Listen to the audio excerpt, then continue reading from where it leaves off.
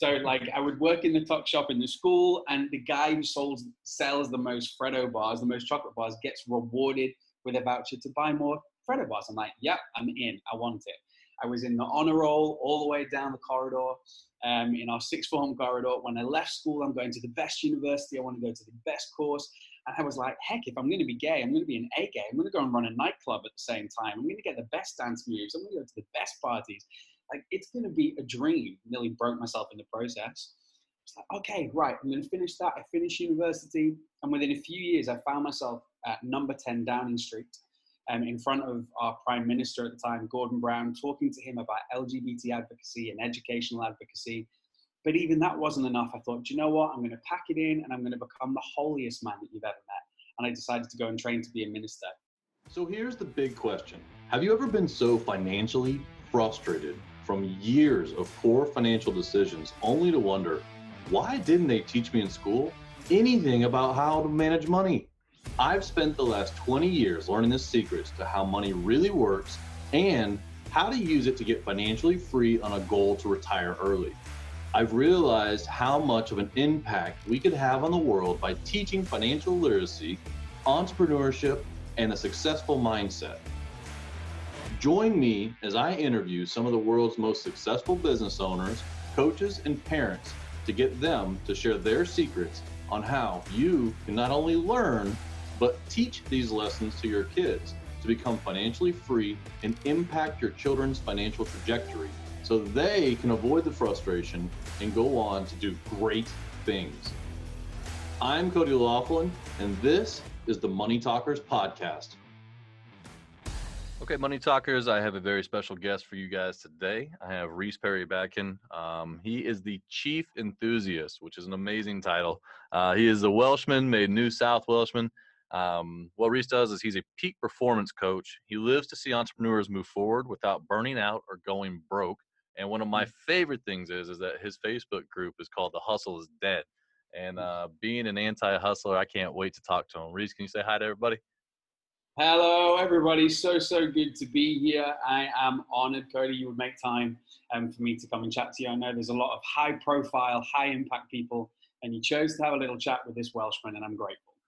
Man, well, that is one humble way to do it, but we are happy to have you here, my friend.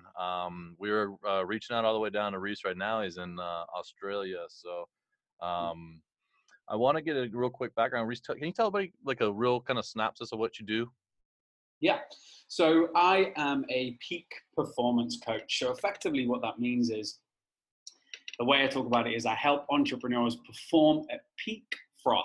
It's probably a really Australian term, but what I'm talking about is better converting your time into energy and into money. I am so radically opposed to this message of hustling and what that means. And actually, I really feel that it sets entrepreneurs up for failure. The statistics are damning. Over 50% of small business owners, if you average it across ANZ, UK, US, over 50% fail within the first few years.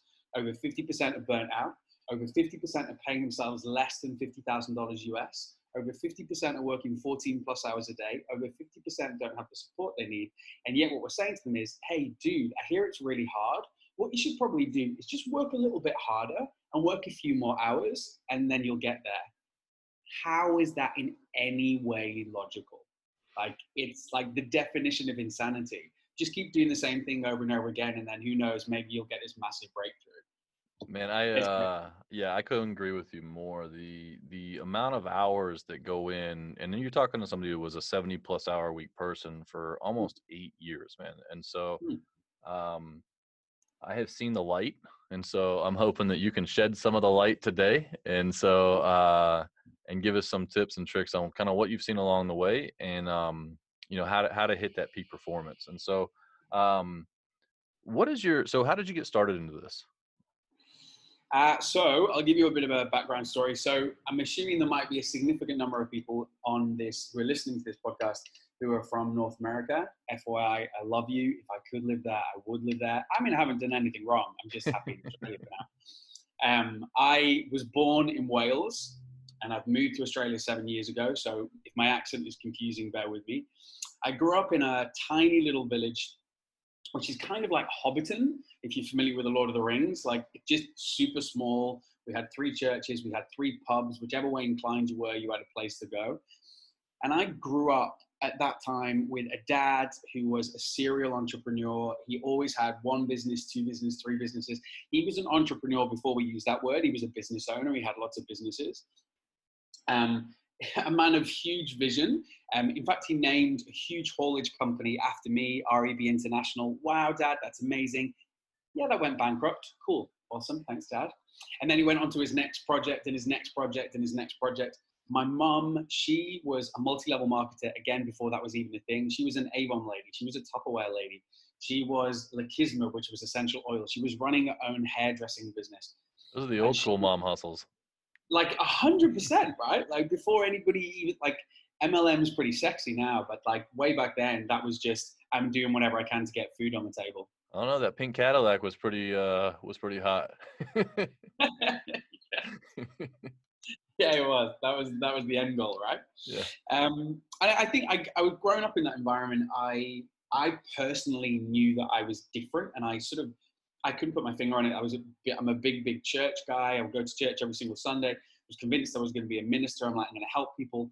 But then at the same time, I was getting bullied quite aggressively in school, and people were saying, you're a gay boy, you're a sissy, you're all these words. And I thought, yeah, is that a really old Welsh word that I've never heard before? Like that's interesting. Then I cottoned on to the fact it's not a Welsh word.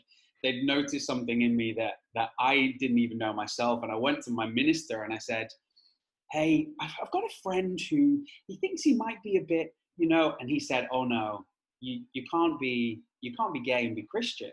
I was like, hold up, what? Like I've got like this thing over here that's like a huge part of me, and then I've got this thing that I didn't ask for, but hey, here it is, it's fabulous. And you guys don't like you guys, and the gays don't like the Christians. And I thought, well, I'm literally this awkward turtle in the middle. And because I was this awkward turtle, I became Mr. Overachiever in absolutely everything. Because I'm like, if I don't fit in, I'm going to make my mark. And it drove me through school. In school, I was the top of every single class. I wanted the affirmation and the validation. Even in the tuck shop, I don't know, do you guys have Freddo bars in the States? Like little chocolate. Okay, you're missing out. But so like I would work in the tuck shop in the school, and the guy who sells the most Freddo bars, the most chocolate bars, gets rewarded with a voucher to buy more Freddo bars. I'm like, yep, I'm in. I want it. I was in the honor roll all the way down the corridor, in our sixth form corridor. When I left school, I'm going to the best university. I want to go to the best course. And I was like, heck, if I'm going to be gay, I'm going to be an A gay. I'm going to go and run a nightclub at the same time. I'm going to get the best dance moves. I'm going to go to the best parties. Like, it's going to be a dream. Nearly broke myself in the process. It's like, okay, right, I'm going to finish that. I finished university. And within a few years, I found myself at number 10 Downing Street, in front of our Prime Minister at the time, Gordon Brown, talking to him about LGBT advocacy and educational advocacy. But even that wasn't enough. I thought, do you know what? I'm going to pack it in and I'm going to become the holiest man that you've ever met. And I decided to go and train to be a minister, even to the point of putting myself through self-imposed gay conversion therapy to be palatable to other people. I went back home to my village one day, back to Hobbiton, and I was sat in front of a guy called Mr. Jonathan, and he said, do you know, Rhys, because he's Welsh, do you know, Rhys, the amazing thing about you is you've done all of this and you haven't forgotten yourself. And I thought, do you know what? You're actually dead wrong, because at that point, I had very unhealthy drug habits. I was in $80,000 worth of debt. I was 12 years single. I had incredibly high anxiety. And I'd come to realize at that point, I'd been a passenger in my own life. I'd absolutely nailed everything that I'd done. I built businesses from the ground up on the side and brought them to the top, but I'd just been throwing myself into everything. And at that point, I thought, I've got to do something different. And I explored and I challenged and I read and I put myself in front of people who were not just doing the hashtag hustle, here's my blessed life, but they were actually doing the work and fulfilled at the same time. I wanted to find what good looks like. Fast forward 5-6 years, I've met the love of my life. I live in a beautiful place in Australia. I've earned more in a month than I once did in a whole year. I scaled my business 1,187% last year. And the way that I did this was treating myself as my primary asset. what is it I need to do with myself to get the best out of myself and ensure that I'm aligning all my resources to get the best outcome. The answer is not just to throw yourself into something because everybody else is telling you that's what you should do. The answer is to come back to think about where you best sit, where you best serve, and from that you get success. Man, that is a wild story, my friend. That's but that's amazing because, you know, I think that one of the things about entrepreneurs, and like you said, it's a more of a newer word, but we do that. Like we just out overachieve on things. But the funny thing is, and you know, I read a lot about this on the entrepreneurial personality type. I don't know if you've ever read that, but there's no satisfaction to it. Like it's almost like you checked it off and it's like next thing, you know, and it's like, yeah. And so we end up having a lot of times we fail in a lot of businesses because we don't run them and there's no satisfaction to running the part of it. And then so we kind of move on. And so without finding something that grasps to you, it's hard to keep your attention a lot of times. And so what is it that you did that you, like you just mentioned, by the way, congratulations. What you've done in the last year, you said, you know, 11,000+%. Okay. That's amazing. But what got you to stop doing that? Like, what have you gone to do now that you find that satisfaction that you continue to put your entrepreneurial brain and keep driving into it to do something as amazing as driving 11,000+%? I think it's knowing, this sounds really trite because, you know, people talk about, you know your why and know your purpose. And if you're not careful, that sounds like you should be waiting for Morgan Freeman to descend from the sky and say, this is it. And it's not that. It doesn't happen, no? It does, no. I mean, it hasn't happened to me. Who knows? It might do. But I think it's really taking stock. It's taking stock of what it is that you bring, but then matching that up with a market need and making it singular focus. So what is that thing that you identify that you are, you know, that you are now doing? Like let's like more specifically. Well, specifically what I do is I get in front of entrepreneurs and execs and sit with them and say, what is the goal that you're looking to achieve in 6 months' time? And how are we positioning you as your primary asset to make that happen? So we break it up into, I call it the Tremble framework. So we say, these are your primary assets as far as I'm concerned. You have time. How are you actually leveraging time to your benefit? The Industrial Revolution was a long time ago. Stop working like we're still like under some form of like incredible master that needs us to work 14 hours. Get your time to work for you, leverage it effectively. Then relationships. How are you positioning yourself around the people who are going to help you move forward? Not only who are your role models, but who's in your network? Who are the people that you want to serve? Then moving on to energy. Like, how are you ensuring that you are performing at peak froth every day?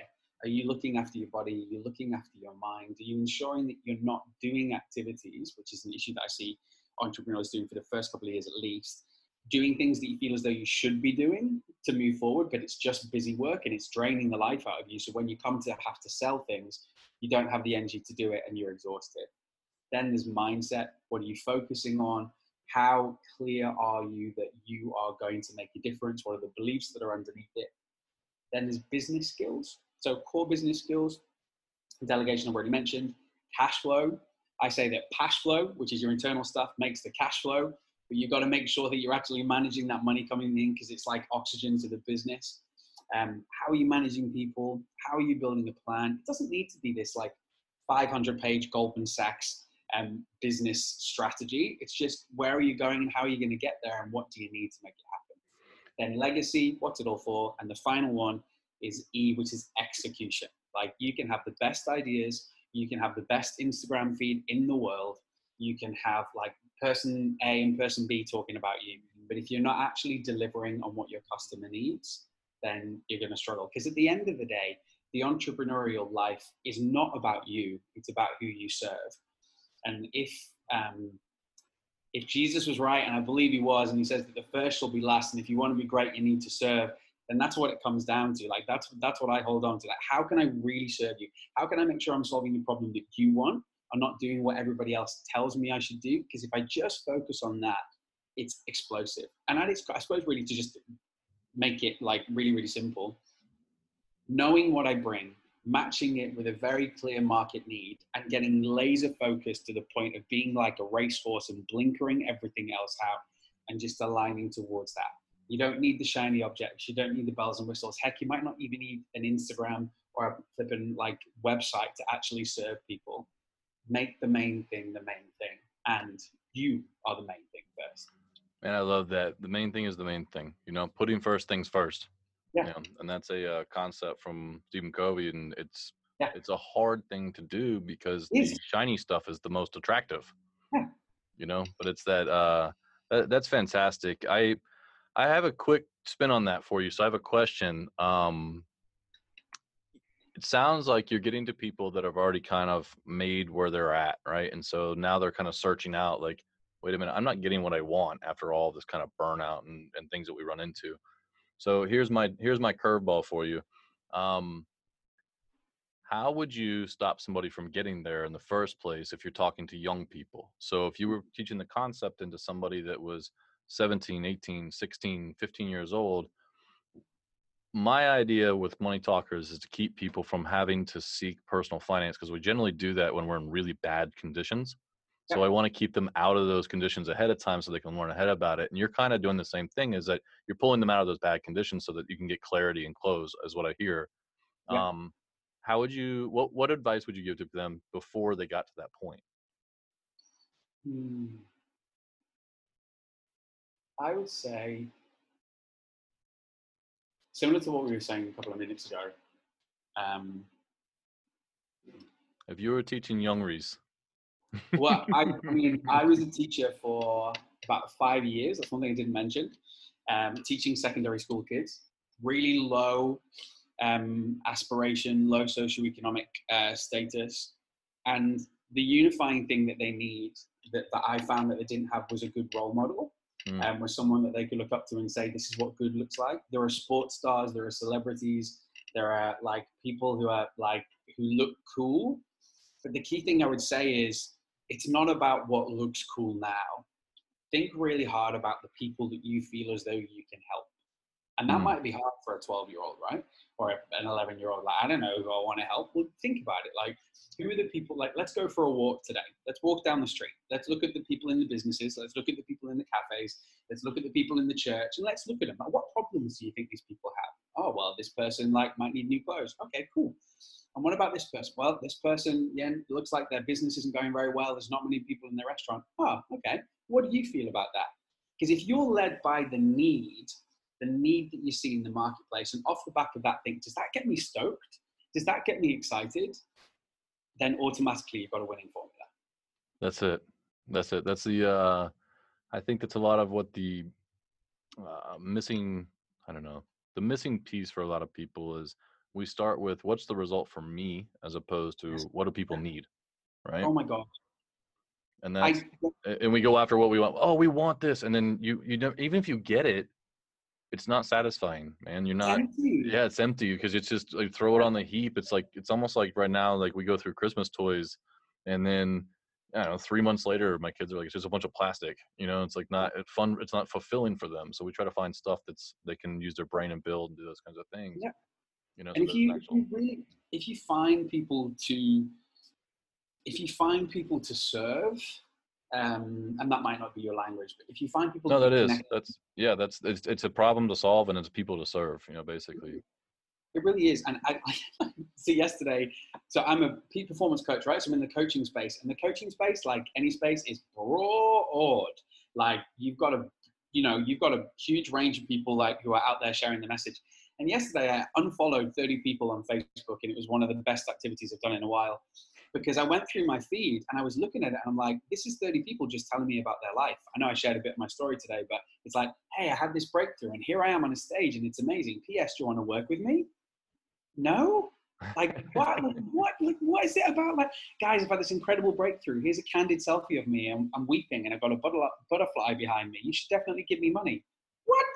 Like, it's just like, why don't you find what the world needs and go after it and serve it? And I genuinely believe there is a moral imperative on you with the gifts and experiences that you have to match that with a need that the world has and just go out there and serve it. And let me be clear, that doesn't mean that you've got to be the next Marie Curie or Richard Branson or whoever it is with this incredible, it doesn't need to be this incredible idea. Like if you just get really, really flipping good at one particular thing, you're unstoppable. Like it isn't as complex as we make it out to be. It's actually really simple. The systems and structures around, like you and I talked before about the 4-hour work week, the systems and processes you put around yourself to ensure that you can deliver that in a way that's sustainable and is freeing and life-giving to you.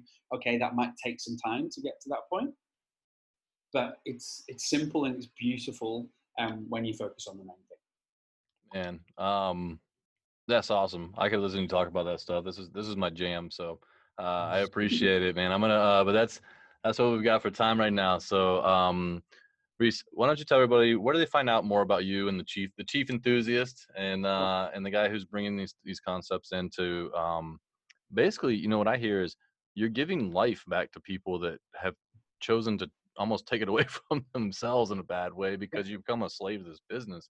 And if you're giving them their time back and giving them their experiences back, and that's an amazing thing. So where do people find out more about what you're doing? So thank you very much. That's a beautiful thing to say. So everybody needs a chief enthusiast. Everybody needs one. And the best way for me to be able to connect with you and serve you, I've got a free Facebook community. It's representative of a wider community, but that's the best way to find me. And it's called The Hustle is Dead.